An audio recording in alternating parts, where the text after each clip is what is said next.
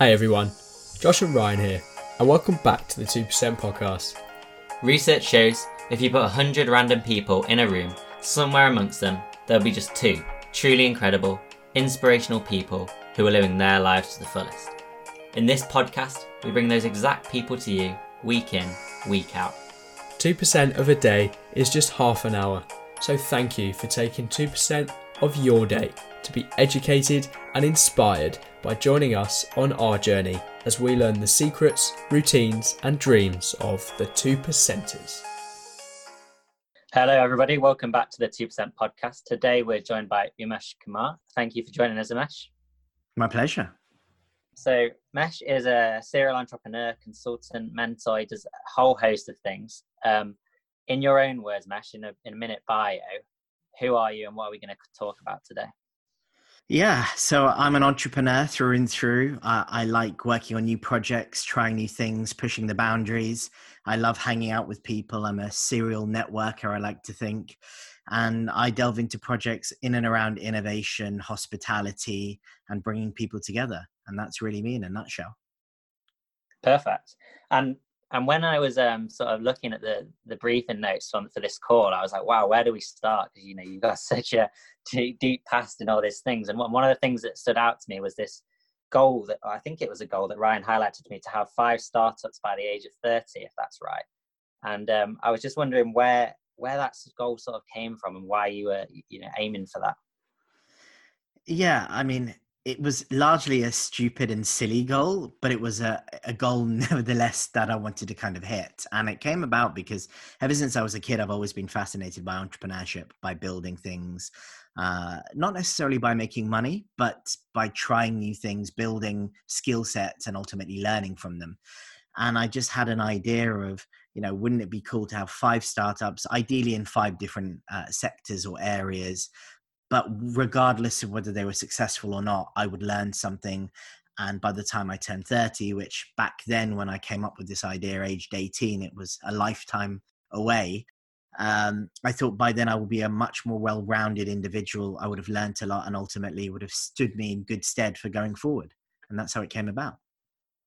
Okay, perfect. And are you able to give us a very brief sort of rundown of what those 5 startups, because you achieved this goal, right? How did that go and what were they in the end? Yeah, so I started a business out of university with a friend of mine, and it was called Global Wonders, and it was essentially a travel company highlighting the secret hidden wonders of each city or town in the world. And it sort of morphed into a concierge company and a web portal, but it didn't really go anywhere. So that was the first one. The second one was a property company, so called Pi Labs. It's a property innovation labs, a real estate tech accelerator that is still going today, but I helped launch it and bring to life, investing in cool property tech companies from around the world. And then the third one was Pace Ventures with my good friend Mark, one of my best friends. And I lived with him at the time. That was an innovation consultancy, essentially connecting brands and big corporates and startups and playing matchmaker. And then from that, we launched Advent, kind of an education tech company really focused on building soft skills in young people, predominantly in schools and university. And then finally, my most recent company that I founded is Twist Club, which is a new online experience-led members club and food and drink and hospitality brand. And that's where I am today. Okay, great. And you spoke about having that vision of learning a lot by the end of that 30 years. Do you see that development in yourself? Like now, from when you started that first startup to start in the Twist Club now, are you a lot more clued up in where to start and what to do? Yeah, absolutely. I think the first thing that springs to mind is I know how to set up a business very quickly. I know all the little nuances of what I need to do. And I focus on the much bigger picture rather than the little nitty gritty because it's just second nature to me. I think the other thing that I've learned is it's just about starting. It's about doing. If anything, my meta skill that I've learned is how to start businesses quicker, faster, cheaper, and easier. And so that's been a really, really good helping point with launching Twist. I think the thing that surprised me the most going through that journey of the five is how different they've been. Everything from property and real estate investing to education and working with young people to working with big corporates and doing consultancy to setting up an online website and having a travel company. They're all different sectors. And I think that really speaks to me as an individual. I'm very much magpie in nature. I like lots of different things. A jack of all trades, if you like.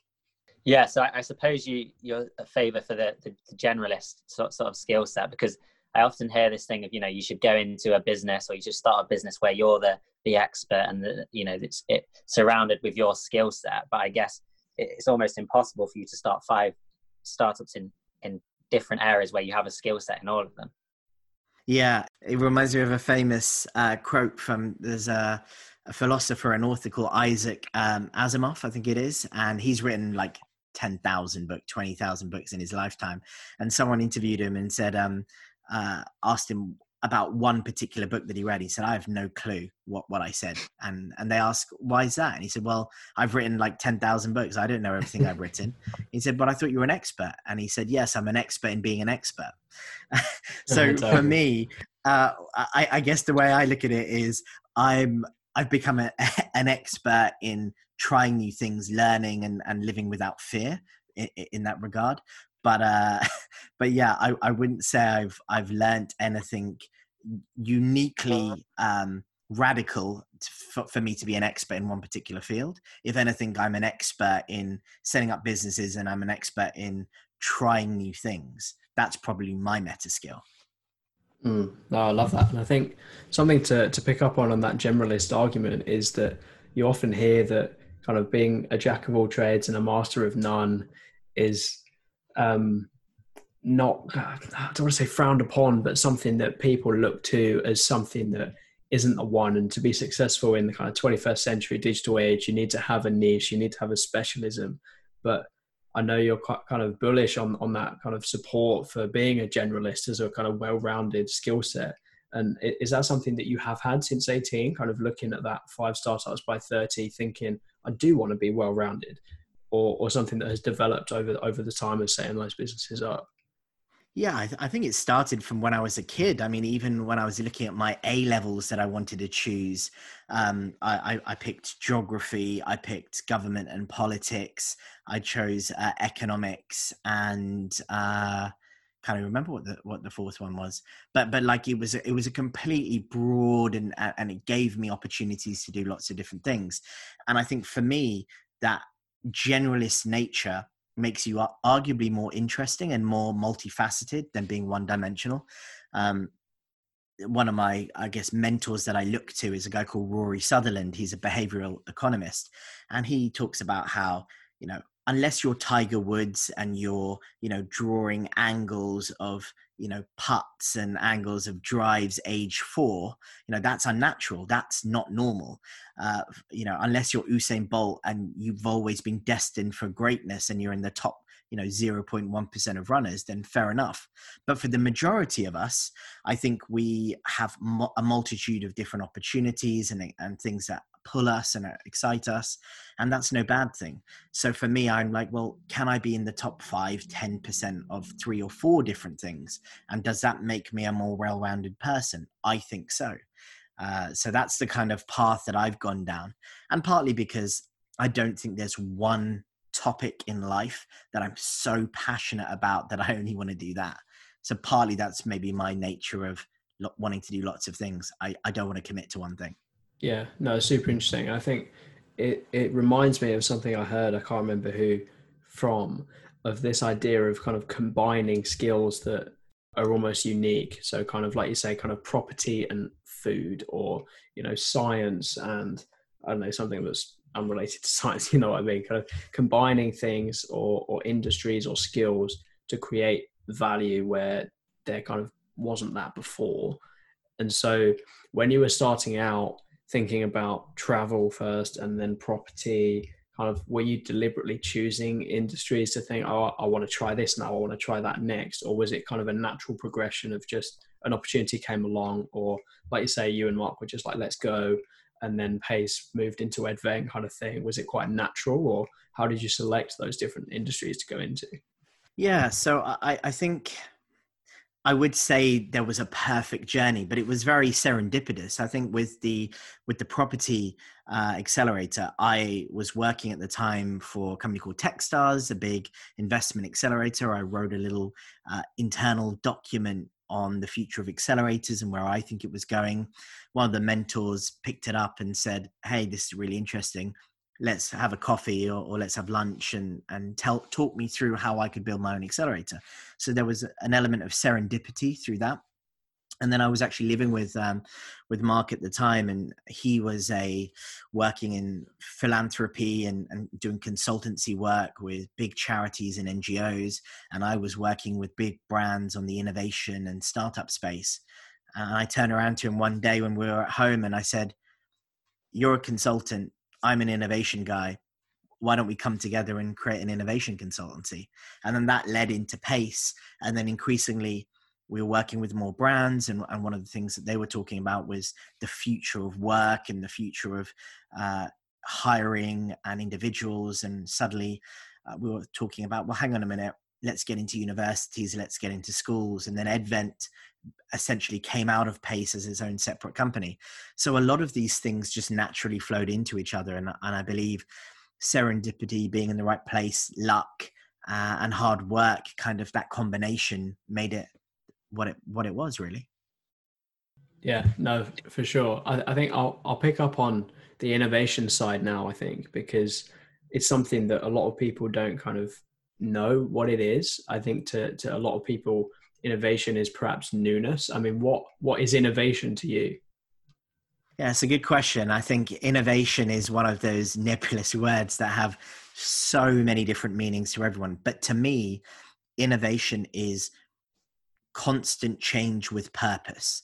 And change, it can be good, change can be bad. But I think if you have a direction, if you have a purpose, if you have a goal behind it and some sort of structure, you will have really exciting and ultimately creative processes. So for me, innovation is constantly creating new things, coming up with ideas, stress testing new projects, new visions for the future, and seeing if they work or not, and having a freedom and expression to try them and just go out there and be yourself. So for me, innovation is not necessarily a word. It's a state of being. It's almost you either have it or you don't. And that's very much the way I've come across it. And do you think that innovation is predominantly, that culture that you speak about, is that predominantly held by startups, or can big brands and deal organizations that are, larger in size, do they often exhibit innovation? Well, yeah, I mean, you traditionally think individuals, entrepreneurs, nimble startups have all the answers and the most innovative because they can move at pace and speed, and they're quite agile and they're perhaps a little bit more creative. I think big brands and big corporates get a bit of a tough time because we say, oh, they're slow, they're not very innovative, they're not very creative. But actually, they probably have the resource, the money, the time, the breadth of people to be perhaps the most creative they can be. So I think actually, if you look at people like Samsung and if you look at Apple and Microsoft, we give them a hard time, but they have been pretty innovative and creative in some of the products that they brought to market. So I think you can be equally, whether a startup or a corporate, innovative. But as I said, it's a state of mind. It's a state of bringing the right people together and good things happen. I guess it's also about like the fact that startups are new by nature, is that they can explore new ideas, where there's those large corporates, is they'll probably be more risk averse in the sense that they stick to what's worked for them in the past. Yeah, there's an element of bureaucracy and what's gone before. The legacy of a company can be both a pro in terms of history, heritage, brand recognition, but it can also be very much a difficult pain point that holds them back in terms of taking risks and being a little bit more risk-taking in nature and creative. So I think each brand approaches it differently. What I'm seeing is that a lot of brands have companies that they either buy, invest in, or create an entirely new team that doesn't work at the behest of the big CEOs and necessarily the exec boards. They have their own little mini management structure, and they have a level of autonomy that allows them to create cool stuff. But not every brand does it, and I appreciate it. Not every brand is innovative and creative, and it's worked for them, just being and doing what they do best. So every brand is different, I guess. And when you founded that innovation consultancy, was you, in your opinion, was you sort of one of the pioneers of that innovation consulting at the time? Because I've seen a lot of the bigger corporate consulting firms take up what they call innovation consulting now. But so, for example, I worked at Accenture on placement, and they've founded this team called their Client Innovation Services. And I'm sure Accenture would be proud to say that they've, been innovative for a long time. But to have that actual branded innovation consulting, that seems to be quite a new and growing team. We certainly weren't the first, and we weren't the pioneers. I think innovation consultancy has had various guises. There were digital transformation teams, 20 years ago that you could argue were innovation consultancies in some guise. I think what we approached was that the brand isn't necessarily, or the big corporate, it didn't hold all the cards. I think we were one of the first organizations to really champion the startup and the corporate working together, and both equally bringing something to the partnership, not necessarily it being one-sided from one or the other.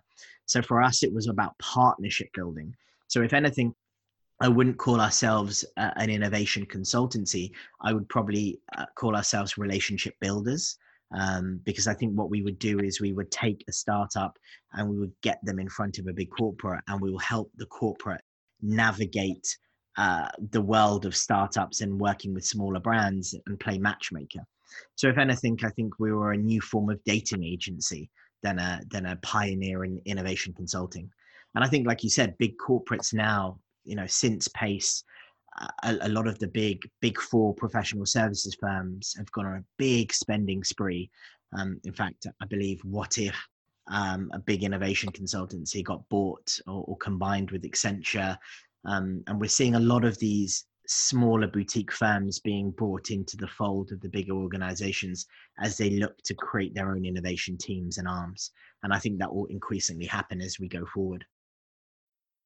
On that partnership building, then, why do you think that is necessary? Because I haven't worked for Accenture or any of those big companies, but there's obviously a market there to kind of save those corporates time and to save them probably money as well, in terms of saying, right, you'd be great for you, off you go, have that chat. Is that basically what you're saying you kind of did more of? Because I just kind of look at big corporate companies like you're saying, kind of these big brands, and think that maybe they have the resources to kind of do that for themselves. Could you just kind of speak to that a little bit?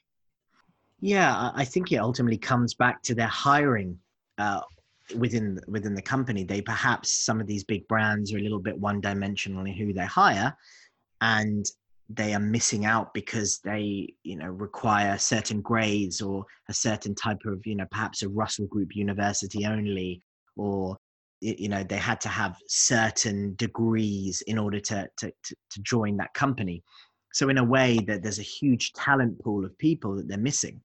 And I think by partnering with startups that perhaps have a little bit more of a broader take in terms of who they have in their team, you have naturally have different points of view, different ways of thinking. And as a result, I believe, and I think the science is saying that a more diverse team with different skill sets, with different backgrounds, you ultimately have better results. And I think that these big organizations are realizing that they're perhaps a little bit too one-dimensional, and they need to broaden the scope, so to speak. And I think that's what we're seeing. Yeah, no, that's really insightful. Do you think that that's mainly a risk thing, that they have fallen into that trap almost of being too one-dimensional, in that they have a formula, they know it works, and so that's how their hiring and culture have kind of moved towards, and so now they need to sort of take on more risk? Or do you think that they kind of haven't seen the opportunity, and that actually it does speak for itself having a more diverse team, but it's seen as more a risky thing and it's not actually? Yeah, it's a good question or a good comment. I think the challenge more than anything is that they're a victim of their own success. You know, poor HR teams, I feel for them in big companies because they get thousands upon thousands of applications and they have to sift through them. They have to have some sort of automated process. They have to have, you know, a first stage interview, some sort of, you know, in-tray exercises, assessment centers, and whatever it may be. And whilst they're really, really good, they perhaps filter out a lot of the unfortunate noise, but also filter some of those hidden gems and diamonds in the rough, if you like. So I think, you know, by having a big company and a big brand, you are open to just getting too much volume and too much noise and missing people. And I also think the other thing is, due to the nature of them having to be super careful with who they hire, they work with, you know, top level brands, and there's a lot of NDAs and exclusive, important, different top secret projects they're working on. They have to be a little bit more rigorous with who they hire because it's really difficult to hire someone and then fire them. So they are very careful and risk averse in their hiring processes, which later down the line makes them more one dimensional. So I think that's the problem. They're perhaps a victim of their own success. Whereas I, as an individual, can trial someone on a 2-week period or a 3-month period. And if it doesn't work out, I can say, okay, never mind. And I haven't lost too much. And I think that's the difference.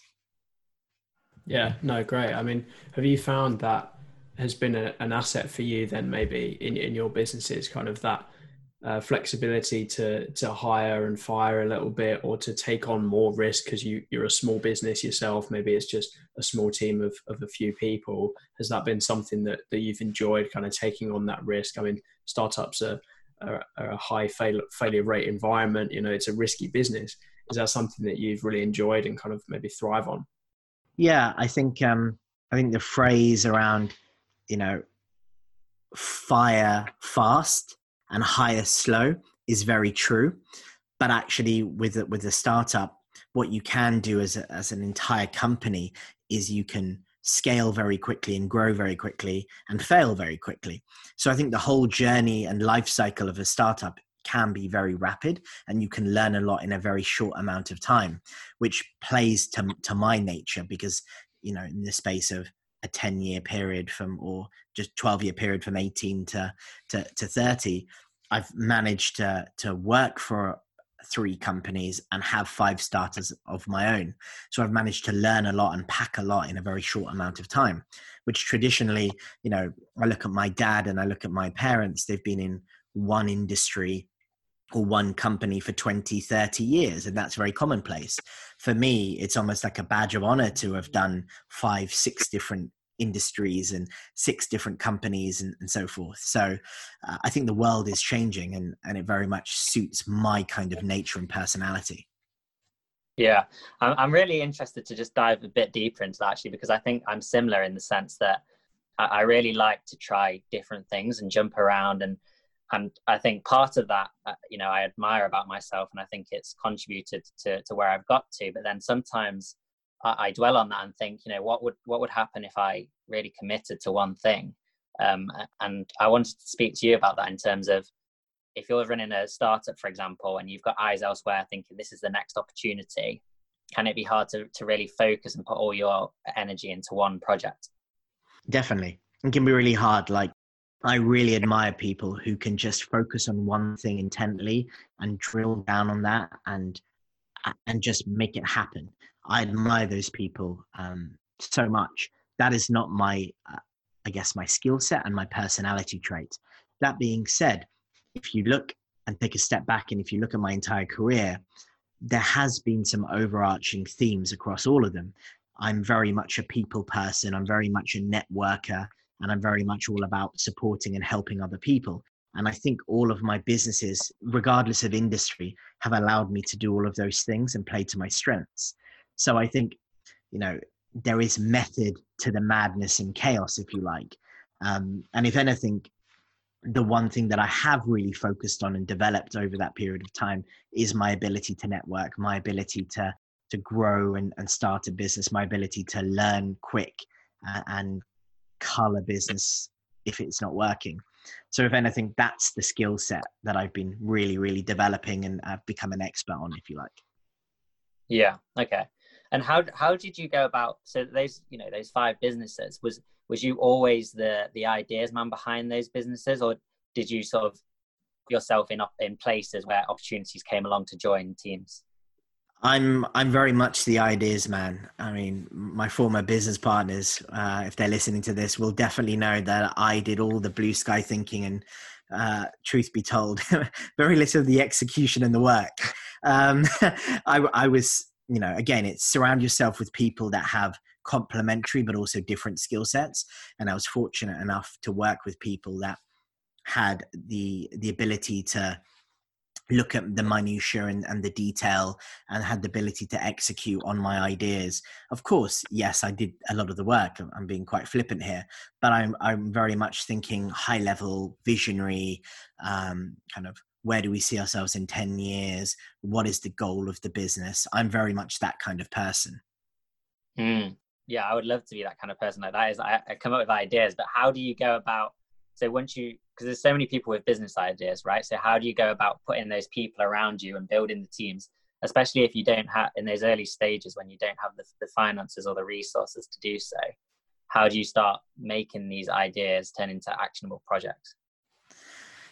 It's a good question. So I was quite fortunate early on in my career. I fell into the world of accelerators and incubators.